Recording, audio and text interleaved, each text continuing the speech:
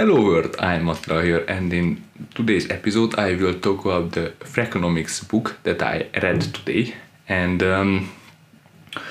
this was a book without a clear overall message. So without this wasn't a usual argument book, because the only overall message that I was able to get was maybe that there are a lot of unrelated events, but if we measure some things and little bit look at the incentives, we will always find some economic activity behind it. And in order to illustrate that, this book had 7 stories, I would say, or maybe a little bit more, with unrelated events. For example, the Ku Klux Klan and real estate agents was the common between these two groups, and explained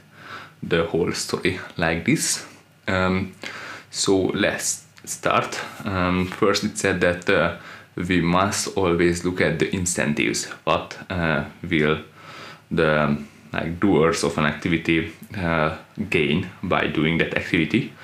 So, and it said that there are 3 kinds of incentives. First, economic, social, and moral. Then it said that information is power. Of course, this is true, because the US government pays hundreds of billions of dollars to their secret agencies, for example FBI, in order to obtain information from other countries. And we saw this at the Ku Klux Klan also. So first, the disclaimer that I'm not a Native American, as you might have guessed from my accent. So I'm in Europe currently. So I'm not very.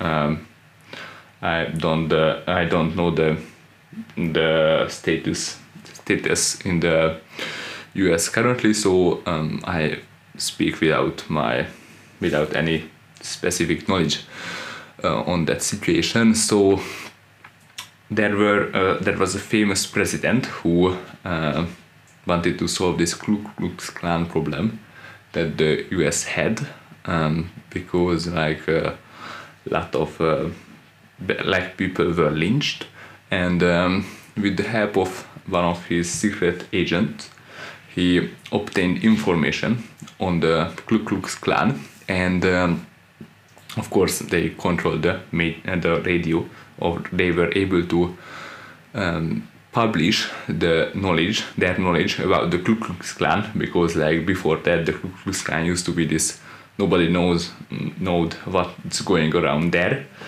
But with this new information, the public didn't like the Ku Klux Klan that much.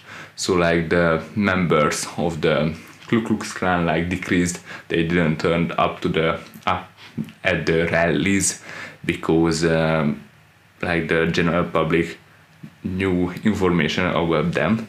So this US president was able to use its information advantage against the Ku Klux Klan. And then we look at the real estate agents who use their information advantage to serve their own agenda, of course their own incentives. That's the goal. And they of course want to sell a house, and there were 3 houses, all of them very similar, and they said to the would-be buyer of the house, that a very similar house in this neighborhood was sold for a lot more money than this.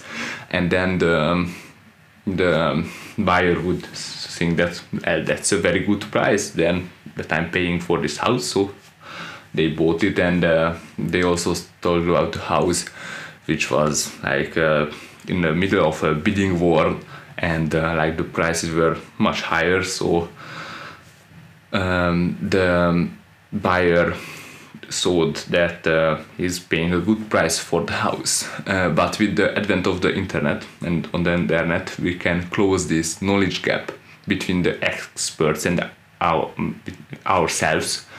So if you just research a little bit on a topic, you will be able to know a lot about that topic with just a little bit of research. And then we explore the world of drug dealers, and there were these huge drug dealer networks in the US, and it said that the drug dealers still lived with their moms because they were making so little money. But at the top of the pyramid, like of this gang, the leaders were of course making a ton of money. So if you want to of course make a lot of money, you have to be near the top of the pyramid. But drug dealers were still like working at this job for two reasons.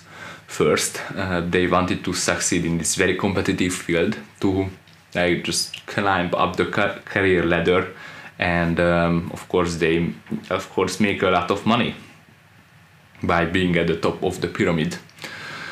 And the second reason was that these poor people didn't have other job aspects, so they actually welcomed even this very poor paying job, because it was like a long time employment, and every people needs stability, like to make ends meet and things like that.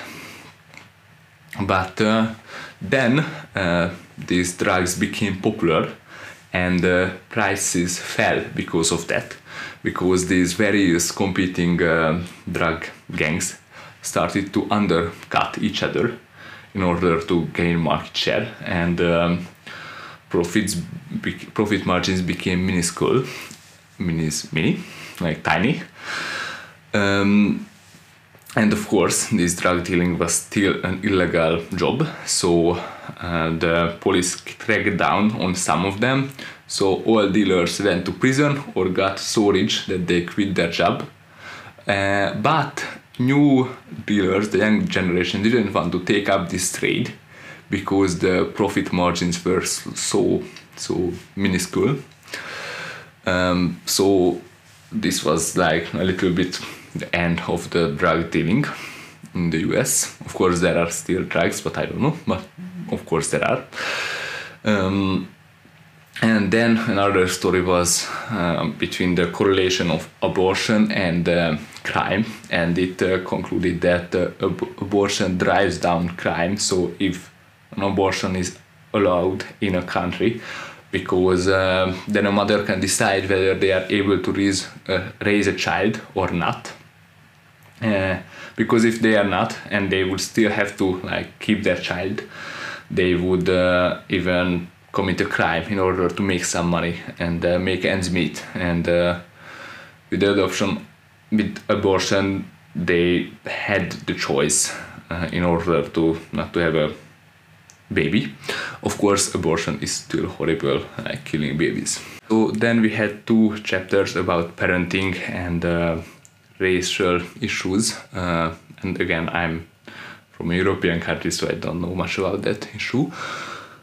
So it said that if a white and a black guy go to the same school, they about have the same chance of success. But usually they can go to the same school because black families have worse social status, so they can't afford those schools. So the economic background of the family is very important, because black students usually go to worse schools with worse teachers. So investing in education in order to have the same access to education would be very important. And we also had a story about people going to vote, and if you go to vote, so for example in California, it doesn't really matter because Democrats will win the election nevertheless, because there are so much Democrats there, and but people still go to vote because of a social norm. So a good citizen is a citizen who goes to vote. So that's what people think, and of course everybody wants to be a good citizen, so they go to vote. But yes, and that was the last story that I think it was worth sharing. So my overall thoughts on the book, it was a good book, not a bad book. I would have welcomed like clearer view on the overall economy, so I can't really make use of these informations like abortion draws down crime like on other aspects of life.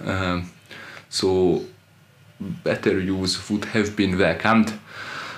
So I think you shouldn't read this book because it isn't worth reading. So yes, kinda that was all for today, for the second episode. Thank you for coming in, and looking forward to see you tomorrow. That's all. Bye bye.